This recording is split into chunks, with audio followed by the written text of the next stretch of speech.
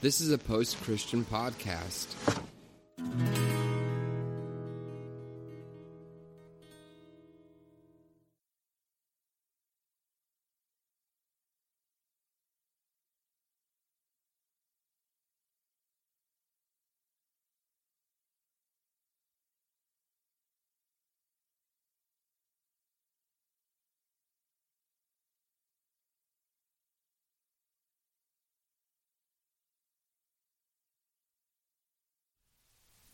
Welcome to the Sacred Collective, everyone. We have myself, Brian. We have Neil. Say hello, Neil. And we have Caleb. Can you hear us, Caleb? Hello. Our last episode we did together was on a film, Fireball Visitors from a Dark World, something like that, right? Yeah. Yeah. We were going to do kind of something similar like in a movie and discuss Pixar's Soul, which is a fantastic film and I think we'll do here in the future.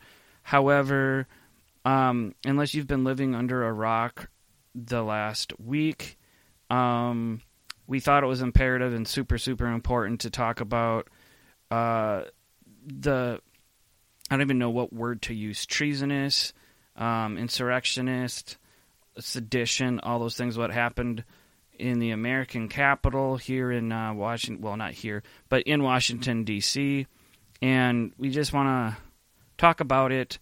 I know as the pastor of Revolution Church Minneapolis, I'm going to give a talk about that tomorrow because, I mean, I feel like most pastors are going to talk about that in some sort of capacity tomorrow, at least here in the States. But, I mean, we don't have any sort of printed up questions or anything. It's more shooting from the hip just to see how we're feeling on this gut level, maybe on a spiritual or religious level and just political level.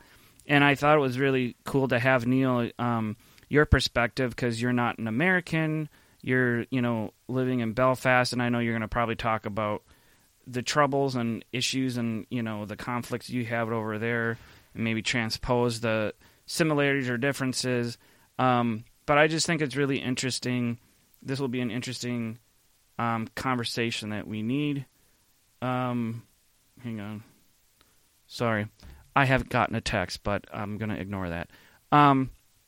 So, yeah, I mean, I'm not going to necessarily kick it off myself. I want to see other people's opinions, but so whether Caleb or Neil, just kind of kick off. How did you wake up? How did you hear about it? All that stuff was going on. Like, where did you feel like a gut level of what happened on Tuesday? I'll go just real quick, just because of my proximity to it, and then I would like to get a bit more of an outside perspective from Neil. But it was, to me, honestly, it wasn't surprising. It was upsetting, and it was disappointing, but it wasn't that surprising. And it's not uncommon, for riots like this to break out from people from all sorts of, economic backgrounds. And we saw riots to a certain degree happening near the beginning of 2020 that were more affiliated with people who were left-leaning politically. This stuff happens all the time, and it's really, really upsetting. And I think in order to move forward without having to go through a rough, trying time resembling civil war or even actually being civil war is, we say it all the time in Revolution, but is disagreeing well. We're not going anywhere fast to have someone who, right side or left side, is acting like a pouty teenager not getting their way and needs to storm around, stomp around. I'm more than willing to sit down with those people and talk to them, maybe have a security guard present in case things get a little heated, but that's a person, that's my brother, that's my cousin, that's Christ, that's the other. And I just think it's really upsetting when we get so emotionally carried away. I'm upset. I'm super upset, and I think this is absurd and ridiculous what's going on, but I still, my heart really, really genuinely does go back to just wanting to sit down with these people and just not these people, but just sit down with people of opposing viewpoints and just talk and be like, hey, what are we trying to accomplish? And then what is this act of rebellion actually accomplishing towards that end? And that to me is what is the most upsetting. And I don't want to come out swinging saying, oh, all of X type of people are so, brainwashed or are so misled or misinformed. But there's a reason they're so upset. And I think that reason needs to be addressed, not in the way they're doing it. I'll tell you that. But I think that reason needs to be addressed, and we need to sit down and have an adult conversation where we can disagree well and hear each other out. You want to jump in to just see how, your perspective as someone who is not an American, and maybe how you yourself or your family kind of is feeling or talking or thinking about it. The first thing I thought of when I was kind of on Twitter and all this started to go mental, because it was evening for us, obviously with the time difference, and I'm sitting on Twitter and I'm involved in a bit of chat around a soccer game that's happening, and then that just all disappeared. It just that chat just was not in my timeline anymore, and it became all about this moment. And I instantly thought about everybody that I know in the States and everybody that I care for out there and how they're feeling, and you just feel incredibly overwhelmed by what you're seeing, what you're watching, and in a Twitter context, how it's being talked about. Because the timeline divides quickly, and as time goes on, becomes more and more aggressive from all sides. And I find it, I actually just had to walk away from it and kind of go to bed, get up the next morning and go, what actually happened? What caused this? I think when you see riots like that,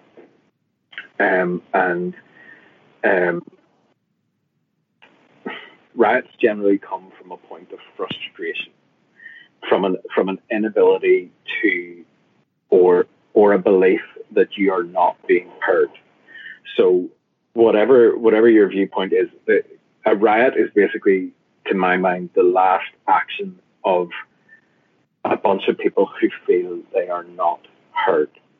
And also, in amongst that crowd are a bunch of people who have been stoked up by outside forces and poked and prodded for a long time, being told somebody's against you, and it's never a person that is actually in the fight themselves. So in this instance, there was a speech made, and that speech included, we're going to walk up here, I'm going to go with you. Everybody left, and the guy went back to his big white house. And that's what I mean. Now that's taking that example, but that happens in all those scenarios. Whatever side of this you're on, wherever you're coming at it from, there will be people who start this who watch the crowd walk away and then go, that was good. You mean like a puppet master type thing? Is it like someone pulling the strings type thing? Yeah. Hey, let me ask you this real quick, Neil. Do you think that they're pulling the strings to the end of the riot happening, or is that just a step along the way of whatever they're angling toward? Probably both. Is it really just all about the riot? Is it really just all about sitting in the White House and taking silly selfies for a few hours? No, well, I would hope not. I would hope that who is gaining from this? Right. Because it's never the people in the riot. It's never the people who are kind of pushed forward to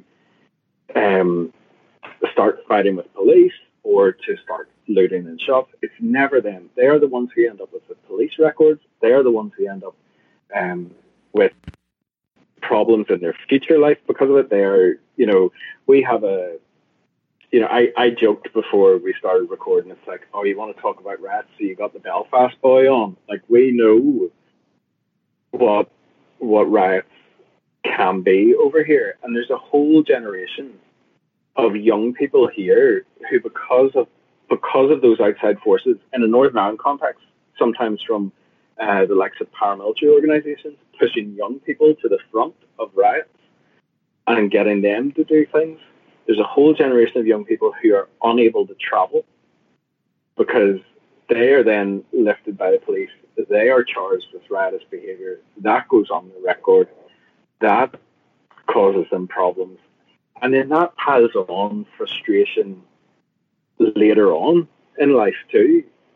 So everything, there is a cause and an effect to all of this. And my thing with what we saw during the week was, what has caused this? Who has caused this? And what effect is this going to have down the line?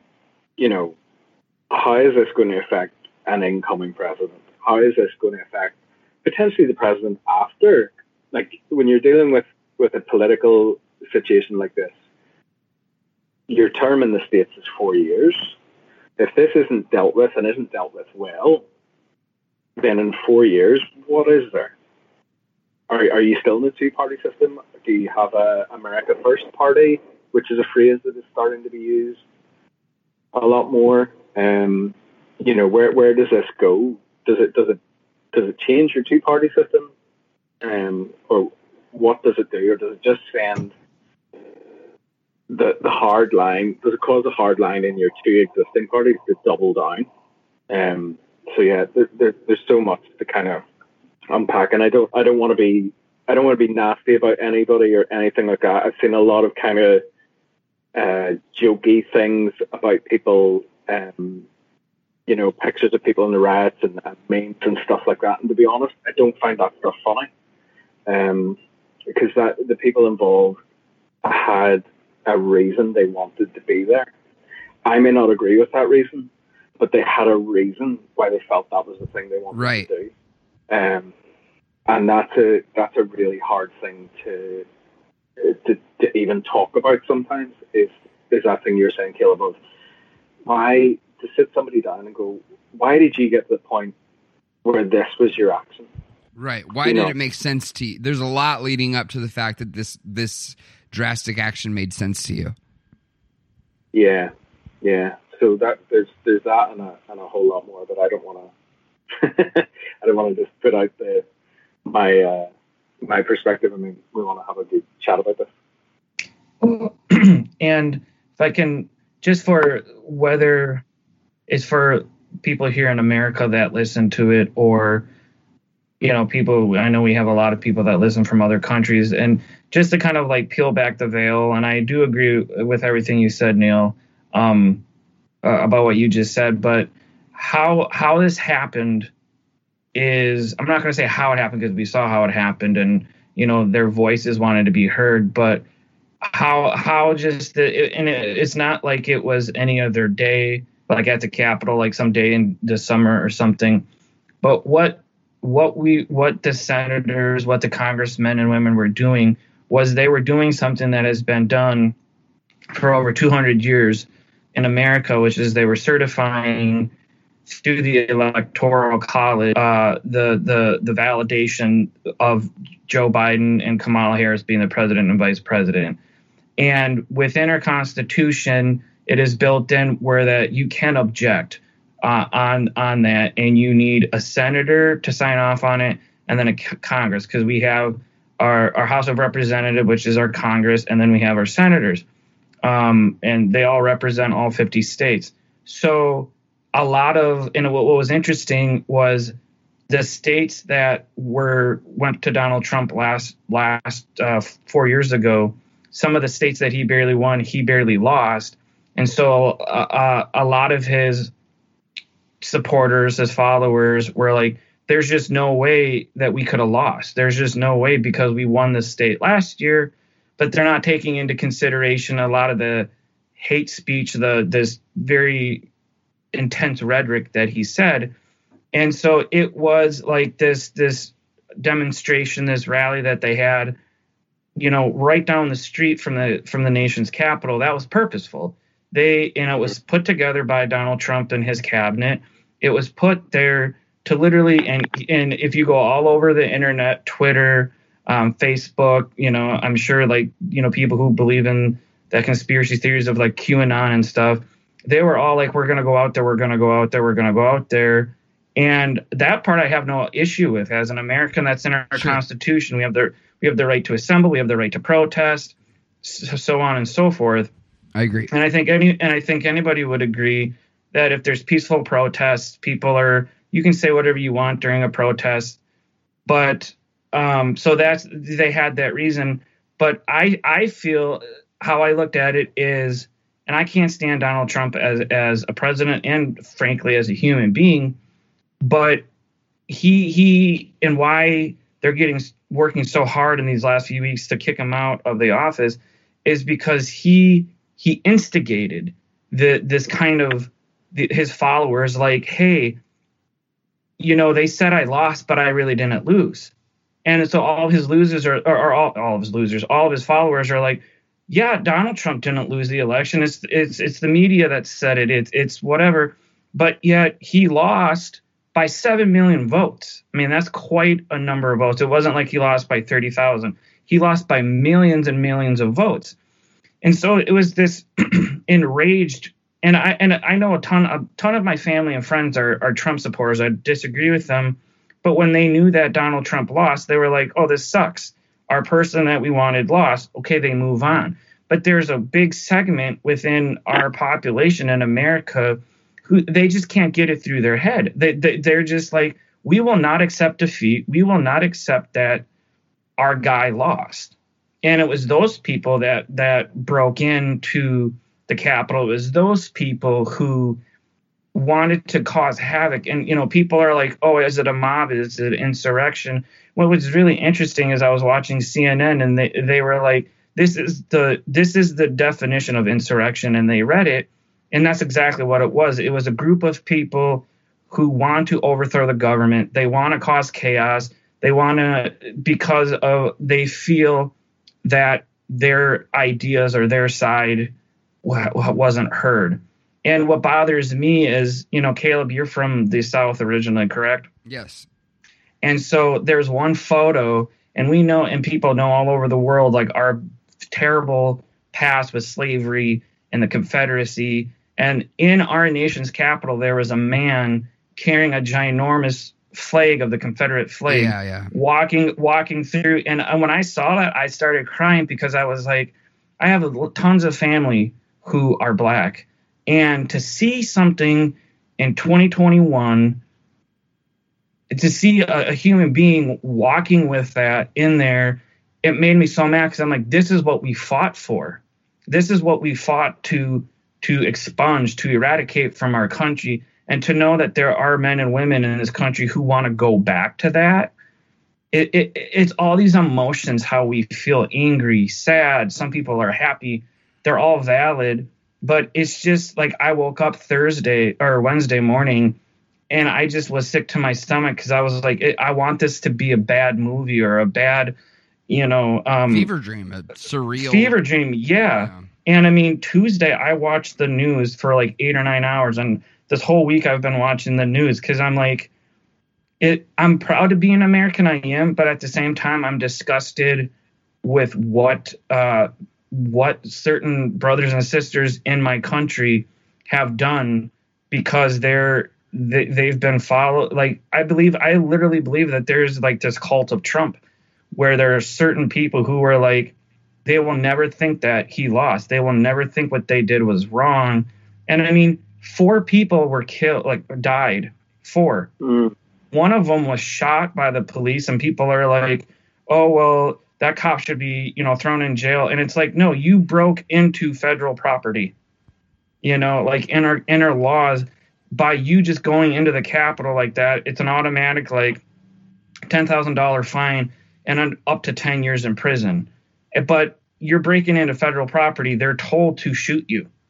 And then 3 other people actually died or two other people died because they had medical emergencies, and then a cop was actually killed, and they said he was killed because a Trump supporter took a fire extinguisher and started beating him over the head with it. So this was a very, pun intended, a very bloody day in a situation, and it's hard, it's hard, and I've posted this on my social medias. It's hard right now for me, even as a pastor, as someone who has said that, liked using the word Christian, but I really struggle with the term Christian right now, because there were so many flags flying with these protesters that said Jesus saves, Jesus 2020, Jesus and Trump. Yeah. And I was like, Christians for Trump. And I'm like, that is not the Jesus that I serve. That is not the Jesus that I like. Well, you know what? Besides that not being the Jesus that I serve, that's irrelevant. Besides that not being the Jesus that I serve, that's it's irrelevant, and I don't really think that it's appropriate. I mean, church and state it's almost a joke to make reference to church and state in that situation. It's like it's so elementary school. It's really upsetting, and I think that there's so many layers to it, and there's a lot of different things that I want to respond to what you just said, Brian, and I'm not even sure halfway where to start. I wonder, I mean, I think that one thing worth pointing out is that it's happened. It did happen. It's horrifying that it happened. It's horrific. Not just that people would make these choices, but that the outcome, like you said, there was deaths, and it's horrific. It's horrifying. It's not the most shocking thing in the world. Things have gotten so cartoonish politically on all sides in the States over the past decade. Things have gotten almost humorously just cartoonish and outlandish. But it's happened, and so now what? Do things keep escalating? Those people who were raiding the Capitol aren't about to be changing their minds. If anything, now they've got some martyrs or martyr-adjacent people to point to. They have leaders now. They have names and faces to put to this movement now, which is, I'm not saying that to be like, it's this awful, evil cultist organization that's coming together and being organized now. I'm not saying that at all. I'm just saying that now there is power behind this that wasn't necessarily as much to the surface and as influential as it had once been. And I just wonder, with all the political ingredients being thrown together and then kind of coming to a boil, I just wonder, now what? Like, now what's going to happen? Speculating can only go so far, but what can we do to kind of prepare for it? And the only thing that comes to my head, and I swear it's not, at least consciously, it's not just me repeating the political and spiritual mantras that have been going through my head for the past few years, but I think it's just I think we need forums. We need to talk to, and not just forums to talk to people, but to get to know people, to be like, okay, well, why did this make sense to you to paint your face blue and red and put on a buffalo skin and go run into the White House? Like, why did that make sense? What can we address and maybe try to resolve and try to come to some sort of compromise? Like, if it comes to war, it comes to war, but I just feel like right now our strongest tool, our sword of the spirit, as it were, is logical, patient dialogue. I mean, part of me, I agree and I disagree, and I'll say the agreement part first and then my disagreement. I agree that I think we need to have these conversations, and like what you and Jay have said at Revolution is argue or disagree, but do it well. And I think that that's absolutely true. And I would say most logical, reasonistic people would sit down, would have a conversation. I mean, look what our Senate and our Congress people, there's people on both sides, people who are for Trumpsters or not, who can have a civil discourse and have it be fine. So I agree with you on that. But there are these people who did that, that stuff. And like I said, I've been watching the news like nonstop just because I'm like my dad, like we were just political junkies. But when you hear these people being interviewed, it's like they are so brainwashed and manipulated and like have so much propaganda in their head. Like to them, this is like this silent war they're raging. This is a war they're raging. Like there's even on the internet right now, there's something planned called the Million Man Militia that is supposed to be in Washington, D.C. on January 17th.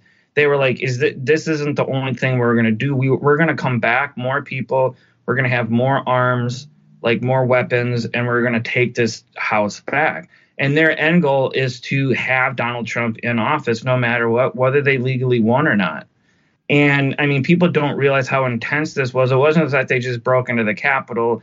I mean, there was pipe bombs that someone put in the headquarters of the Democratic Party and the Republican Party in D.C. I mean, they wanted this to be an all-out an assault. And what's terrifying, I mean, the whole world knows what happened to America in 2001 with that terrorist thing. And we're like, oh, my gosh, that's terrible. Why would someone do that? But when you have your own people doing that to your own governmental seats, yes, I know that they have a reason for doing it. They don't feel like they're being heard. I agree with all of that. But what is so terrifying is when you sit back and you realize there's such a disconnect, there's such a discord in our country that, like, I mean, I talked to some of my relatives that I'm close to, and they were sad and maddened that it happened, but they were like, Donald Trump is a terrible person, but he did a lot of great things for the country. He did this, he did this. And then I've talked to other people that was like, yeah, it's good what happened. It's good. Not that people died, but we need to keep our country. So many people think that America is this socialized country. We're on the brink of, so many people think that it's on the brink of just this left-wing, super liberal, no religion type of country, and that's just simply not that. So I do, Caleb, getting to your point, like I think that there's, to a lot of people, and there's millions and millions of Trump supporters that did not do this, that you could sit down and have a conversation with them. I agree 100%. But those couple thousands of people that went out there and did that, to me, I'm like, there's no help talking with them. Like their mind is made up. Their attitude is come hell or high water. We're not going to accept the outcome of this election. We're not going to accept how America is right now. And we're not going down without a fight. And that's what they want to do. Yeah. I think you just kind of put those ones in jail, hopefully, or hopefully you don't have to come down to shooting any sort of weapons at them. But yeah, no, I hear what you're saying. I do hear what you're saying. And sometimes, discourse is done not through words, but through actions too, which is something else to think about. But yeah, no, that's a good point. Sometimes talking to a person is like talking to a brick wall, Yeah, I mean, those hard lines always exist. It's funny talking like that shot of the guy with the Confederate flag is haunting, and that flag never went away, right? Like that has always been a thing, but when you have a fire, one of the things you need is oxygen to stir it up and to keep it going. And the oxygen that this movement has had has come from very high-powered people saying things that have given these people a sense of legitimacy to their arguments. Right. Well put. Yep. They have. It's given them a character. It's given them a hero. It's given them a martyr at times. It's given them a tangible leader. These people, I would guess, and I can't say any more than guess or speculate. These people have felt this about America for a long time. These are not feelings that have suddenly germinated in the last 4 years. These are feelings that have always been there deep down, maybe talked about between like-minded people and not really expressed, until you have people in positions of great power who openly say things that for a long time have never been said. Then they move into a seat of power and they continue to say those things. And all it does is increase the legitimacy of the argument. Yeah, it legitimizes. Oh, totally. Yeah. This is what I mean by the puppet master thing, the outside influences who do this. Because they G people up to a point where they go, yeah, and then they go and do something like that. And then all of a sudden now, one of the mental things for me, there was a lot of mental things, let's be honest, guys. But the craziest things for me was I looked at the whole thing and I went, this is different. This is different. If this was a Black Lives Matter protest, this ends differently. And that's one of the key things that needs to be talked about. The other thing was the scenario where you have insurrectionists, domestic terrorists, whatever label we're going to put on these guys, and the person who sits in your highest office in the country puts out a message on social media, tells them that he wants peace, tells them to go home, and then says within the confines of that message, we love you. Now, when you tell someone that you love them, you're also affirming what they are doing. Yeah, you're telling them to go home, but you're also saying, we love you, we see what you're doing, we understand your patriotism, da-da-da-da-da.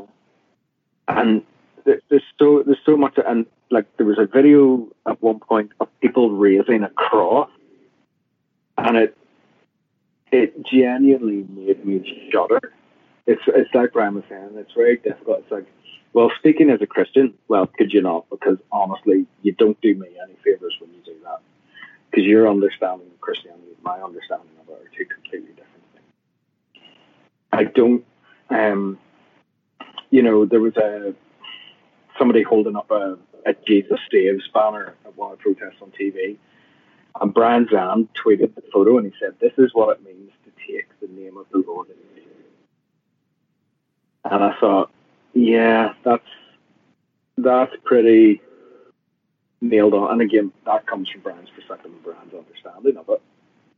But there is a truth to that as far as I can see.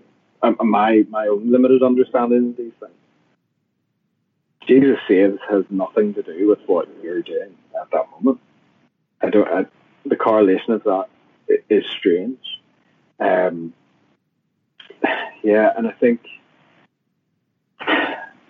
I don't know. Like there's all this stuff today. These influential people being removed from social media, and it's been celebrated by a lot of people, kind of in my timeline, who would be left late and stuff. Yay! Finally, they're gone, and it's like, yes, but it took this. These things have been talked about on these platforms for 4 years and beyond that when you track back. They should have been banned long before any of this. There should have been conversations before any of this about them being removed. It shouldn't be celebrated today that certain people no longer have a social media presence. Because it doesn't mean anything now. All that stuff has happened. In some ways, looking at it as a complete outsider, the end goal of this has kind of happened. And I hope for all your sakes and for everybody I love and care for over in the States, it doesn't get any worse. But it needs to be addressed now, because otherwise, I like in a Northern Ireland context, I am a product of a civil war. Let's be honest. I am what's referred to as the Troubles generation. born in 1980 who my kids can't believe some of the stories. You know, I have the Belfast City Centre is a very open place now, but it wasn't. I walk my children around it and go security checkpoint there. But those pillars, security checkpoint, those pillars. You know, I am somebody who has been through it and has come out the other side of it, and it still exists today. So when I talk about hard lines, to go way back into this, there are hard lines who still exist. Yes, there is a piece here in Northern Ireland now, but there's also people who feel that piece isn't enough. You know, there was a friend of mine shot dead by one of these organisations in Derry in recent times. The hard lines haven't gone away. They're still there, and we still need to find some way of ridding the place out there. They are cancerous to whatever your country is, whatever your system of politics is. They are cancerous. There was a report published recently here that said there are 1,200 members of loyalist paramilitaries in Northern Ireland. And I saw the headline and I went, how is this still a thing in 2020? How? You know, so all that is to say that these events have happened, and it's incumbent now that there has to be some kind of working out process, some kind of I have no idea what that looks like. Not even a treaty. Like it doesn't require. I don't get the feeling in an American context it requires a full blown peace process, but it does require some forum where these things are able to be discussed without people storming the barricades. It does need to be worked out, and I just hope that doesn't end in more loss of life.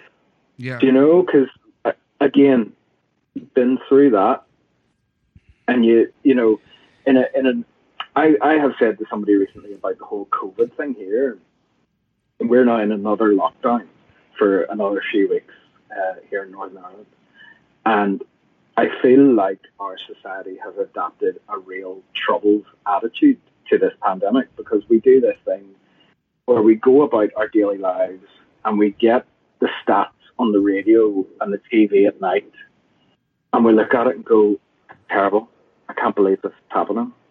And then the next day we get up and we go about our daily lives and we do the normal thing again. right. And it's really strange. And part of that's a survival process. But there's a real risk that if you let the things that are festering fester more, yeah, they become more and more harmful, more and more detrimental to your society. And it's harder and harder to remove those elements. I have a couple questions for you, Neil. Yeah. The kind of philosophical, kind of heady questions. You say that a treaty probably couldn't work in an American context, and I would agree. In the current American climate, I would absolutely agree with you. America is so much more drawn towards powerful leaders and towards, figureheads who they can point to and who are speaking almost prophetically. So my first question is this a time when America needs a MLK or a Malcolm X or, a outspoken voice like that to head a quote-unquote movement, which is really just a collection of, of ideas of a new way to approach doing things. Not a new political policy, but a new political philosophy. That's my first question. My second question is, does today's current social media and all this bullshit, fluffy, plastic Barbie and Ken climate that we live in, does that allow for an MLK? Does that allow for a figurehead that isn't just, that isn't just really, at the end of the day, 5 PR people who found a handsome looking kid?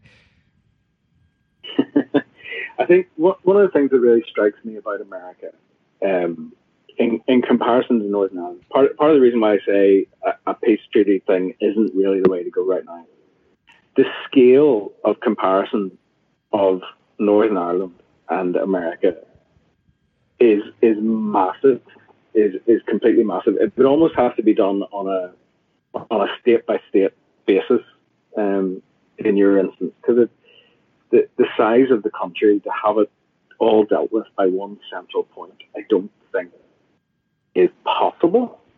And I don't even know if state by state is the way to do that. Because, certain states are more liberal than others, certain states are more conservative than others. So it's really hard to kind of think that, more conservative people living in Seattle, for example, are going to find it easy for their voice to be heard there. I don't know, but it's really hard to gauge. I don't know who that figurehead would be, and I think the social media aspect makes it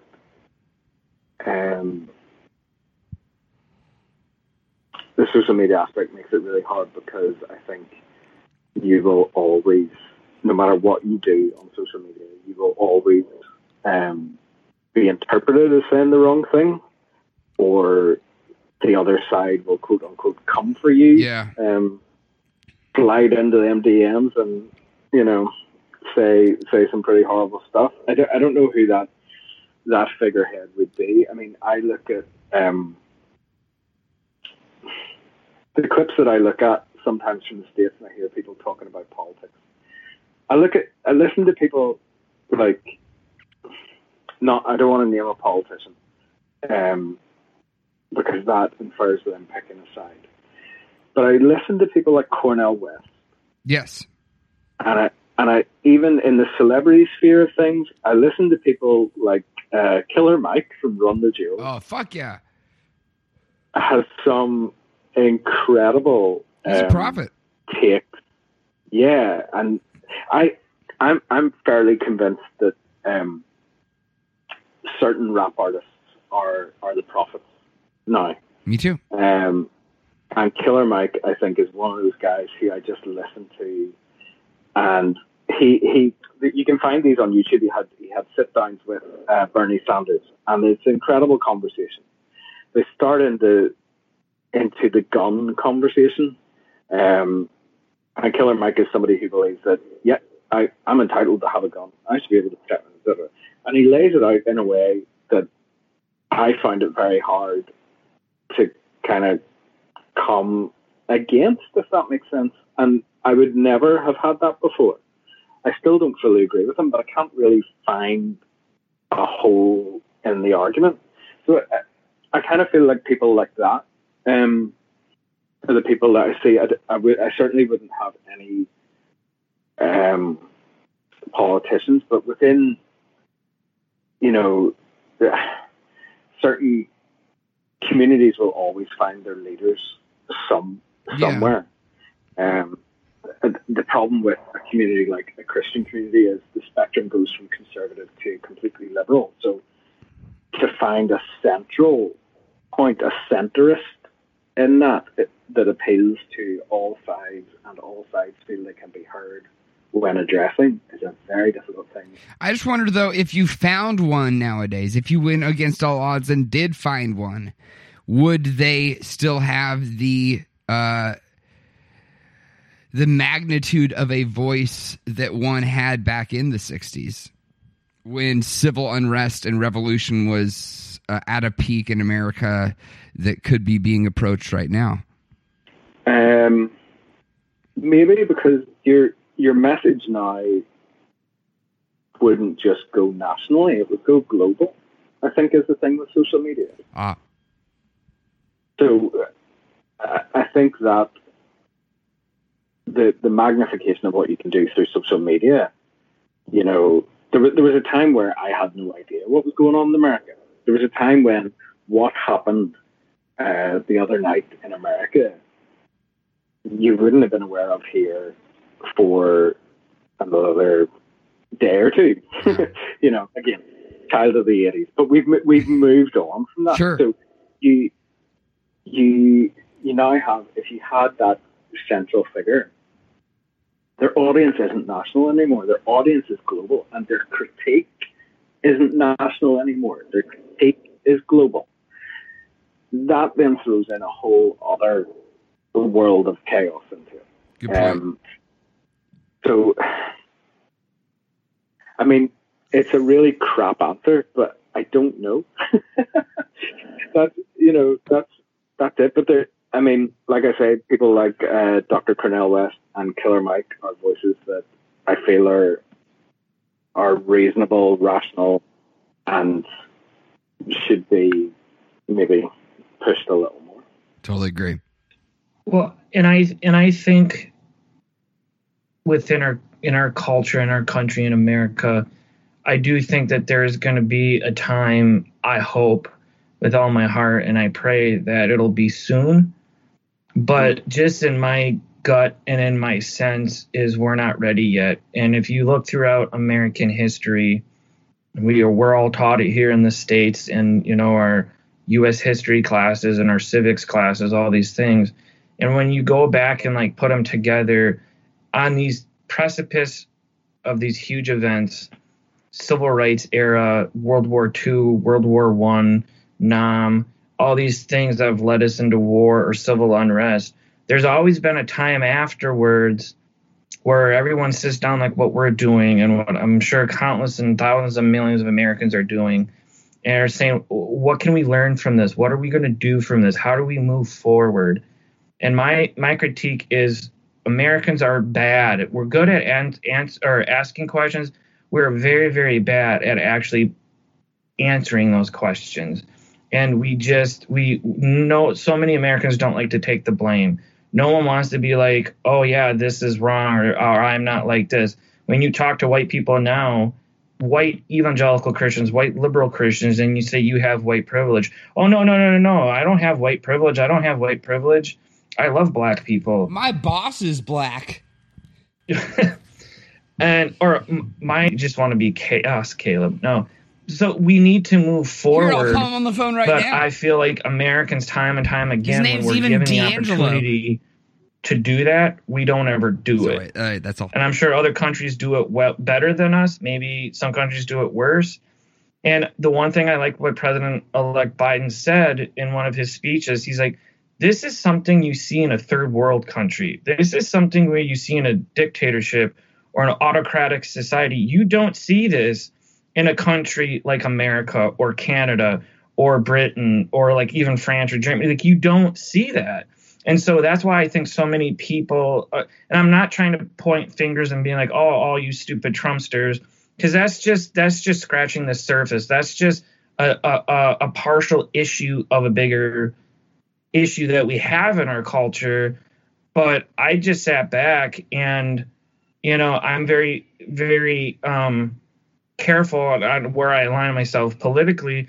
But I literally was moved to tears on Tuesday when I saw that, because I'm like, I don't agree with all the policies that our country does. We do a lot of war. We do a lot of dropping of bombs, these things that I'm terribly against. But when you see, you know, guns being drawn from the secret police that we have, you know, in the Senate, pointing it at people, when you see people toppling statues, when you see people sitting where the vice president was sitting 20 minutes before, it makes you sad, because you're like, this is kind of like most Christians would be horrified if you saw protesters desecrating a church, desecrating holy relics. We would be like, that's terrible.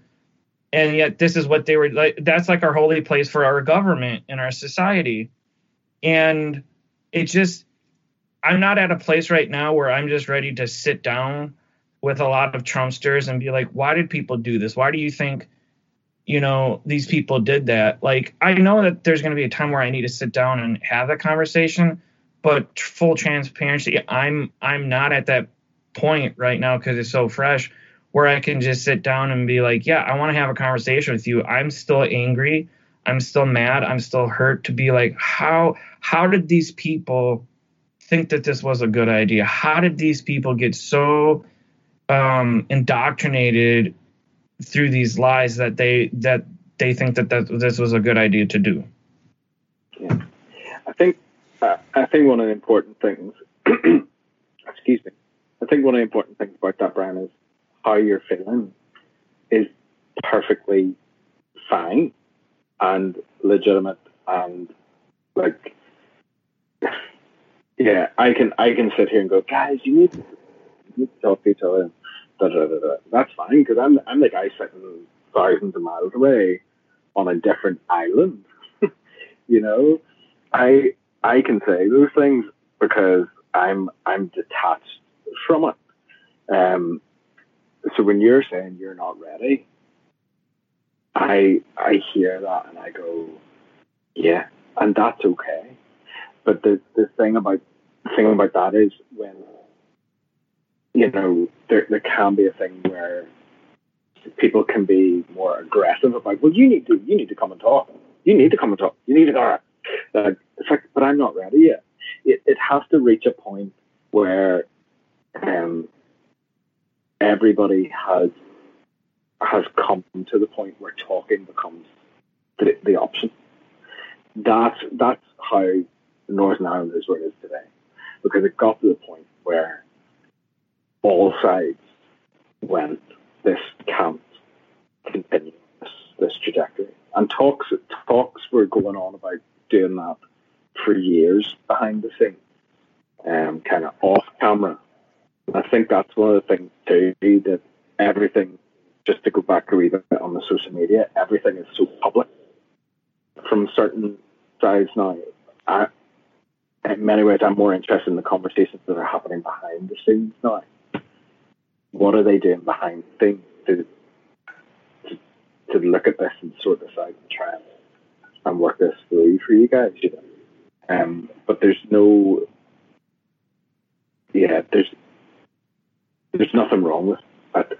What are we, 4 days removed as we're recording this from that happening, for you to turn around and go, I'm not ready to talk to these people yet. But yeah, totally. I could totally see that and understand would be the case. And I think one of the things is that you can't beat yourself up for feeling like that, and also other people have no right to kind of come at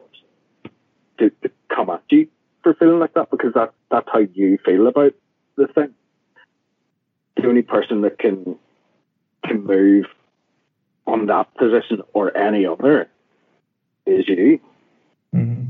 So at the point where you're ready to engage maybe with, be it members of your family or other people in your city or whatever, that's the time. That is the right time to do that. Because to walk in that room now, if you're feeling how you're feeling now, you're not going to get, there's not going to be the work done to find any resolution. And equally, if the feelings are the same on the other side, everybody has to be in the right place to have the conversation. That's the thing.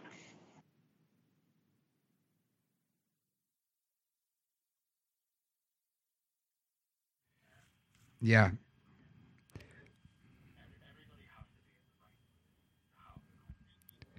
Right. And I'll say too, I've been Mr. Preachy talking about having good conversations with people, but last night I got into a pretty heated exchange with some 50-something-year-old conservative white men who were just kind of having a laugh. Like that attitude, like, looks like the patriarchy's back at it again, boys. The patriarchy's white privilege. Here we go. Oh, it's so real. Can you believe white privilege and these people complaining about, that kind of attitude where they're just like so flippant about like, oh, everyone's overreacting. It's like making everything into such a big deal. And I got into a pretty heated exchange with them. And, so I do that. I'm talking about ideals and about esoteric kind of intangible things when I talk about wanting to have nice conversations with people. I easily fall into that. It's easier for me to fall into that with, old white guys who I know personally, who know who I am. And I feel like I've got to be the bug in their ear that says you're acting like a fool by not thinking what you think, but by expressing such misogynistic, ignorant rhetoric. But yeah, I just wanted to say that just to say that I'm trying to be like Mr. Christian pastor man, talking about, we just need to kumbaya, sit around and talk it through. But no, things get heated. I'm not against violence in a correct place, and I almost got in a fight yesterday with a guy in a physical fight. I walk around Seattle with a knife in my pocket all the time. I literally do. Like I am prepared for conflict, but I'm talking about hopefully we can get to a place to where we can sit down and powwow this one out. But I know that is wishful thinking. The process is long and the process is arduous. That's all I was going to say, Yeah, I think just for the sake of time, we could probably talk about this for hours, and we like to kind of keep these around an hour, and we're about that.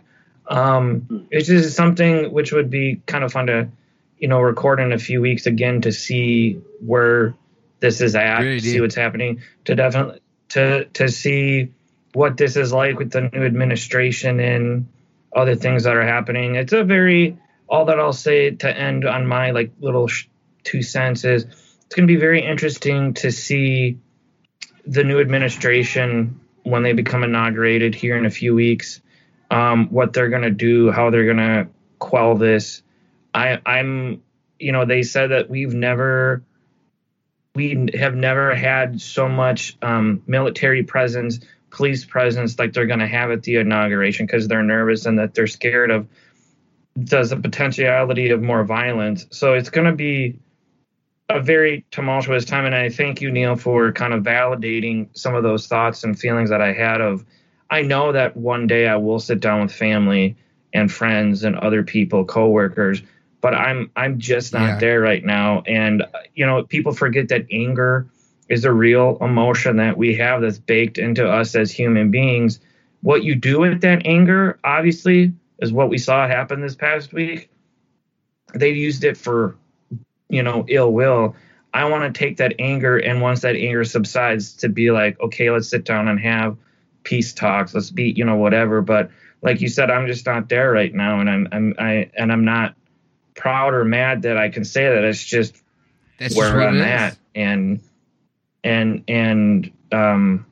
but I just want to thank both of you guys for wanting to do this, and it's been a good conversation. I miss your guys' faces, and there we go. This has been wonderful. Thanks, Neil, for popping it again. Let's maybe once we're all feeling a little bit better and taking a little bit more Prozac, we can talk about some Disney film or something like that. But until then,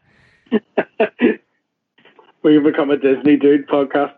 Yeah, definitely. But it's one of those things, guys, where, like I say, my initial reaction was, how are all my friends in America feeling? And I thought of you guys. I thought of other people I know, and it's good to connect. It's good to talk these things out, because that's where the work starts, even in amongst friends. Before you bring anybody else into the room. So, it's good to talk about this, and we can. If anybody wants to talk to us about all the stuff we've talked about, I'm sure. Hey, you know what? If you're a listener and slide into the DMs. Yeah, if you're a listener, slide in the DMs, and we can get you on a Skype. We're all just having a Skype call right now. We could add you, even if it's just for a 5-minute segment. You come in and tell us that we're asshole idiots. That's fine. That would actually kind of spite me a little bit, and that'd be some good content. So as a producer, I promote you coming on and have a little jousting match. Let's go. I concur. Cool. talk to you fellers later. All right, bye, guys. Hey, guys. Thanks for being part of our conversation. To continue the conversation, find us on social media at SacredMN. That was a Post-Christian podcast.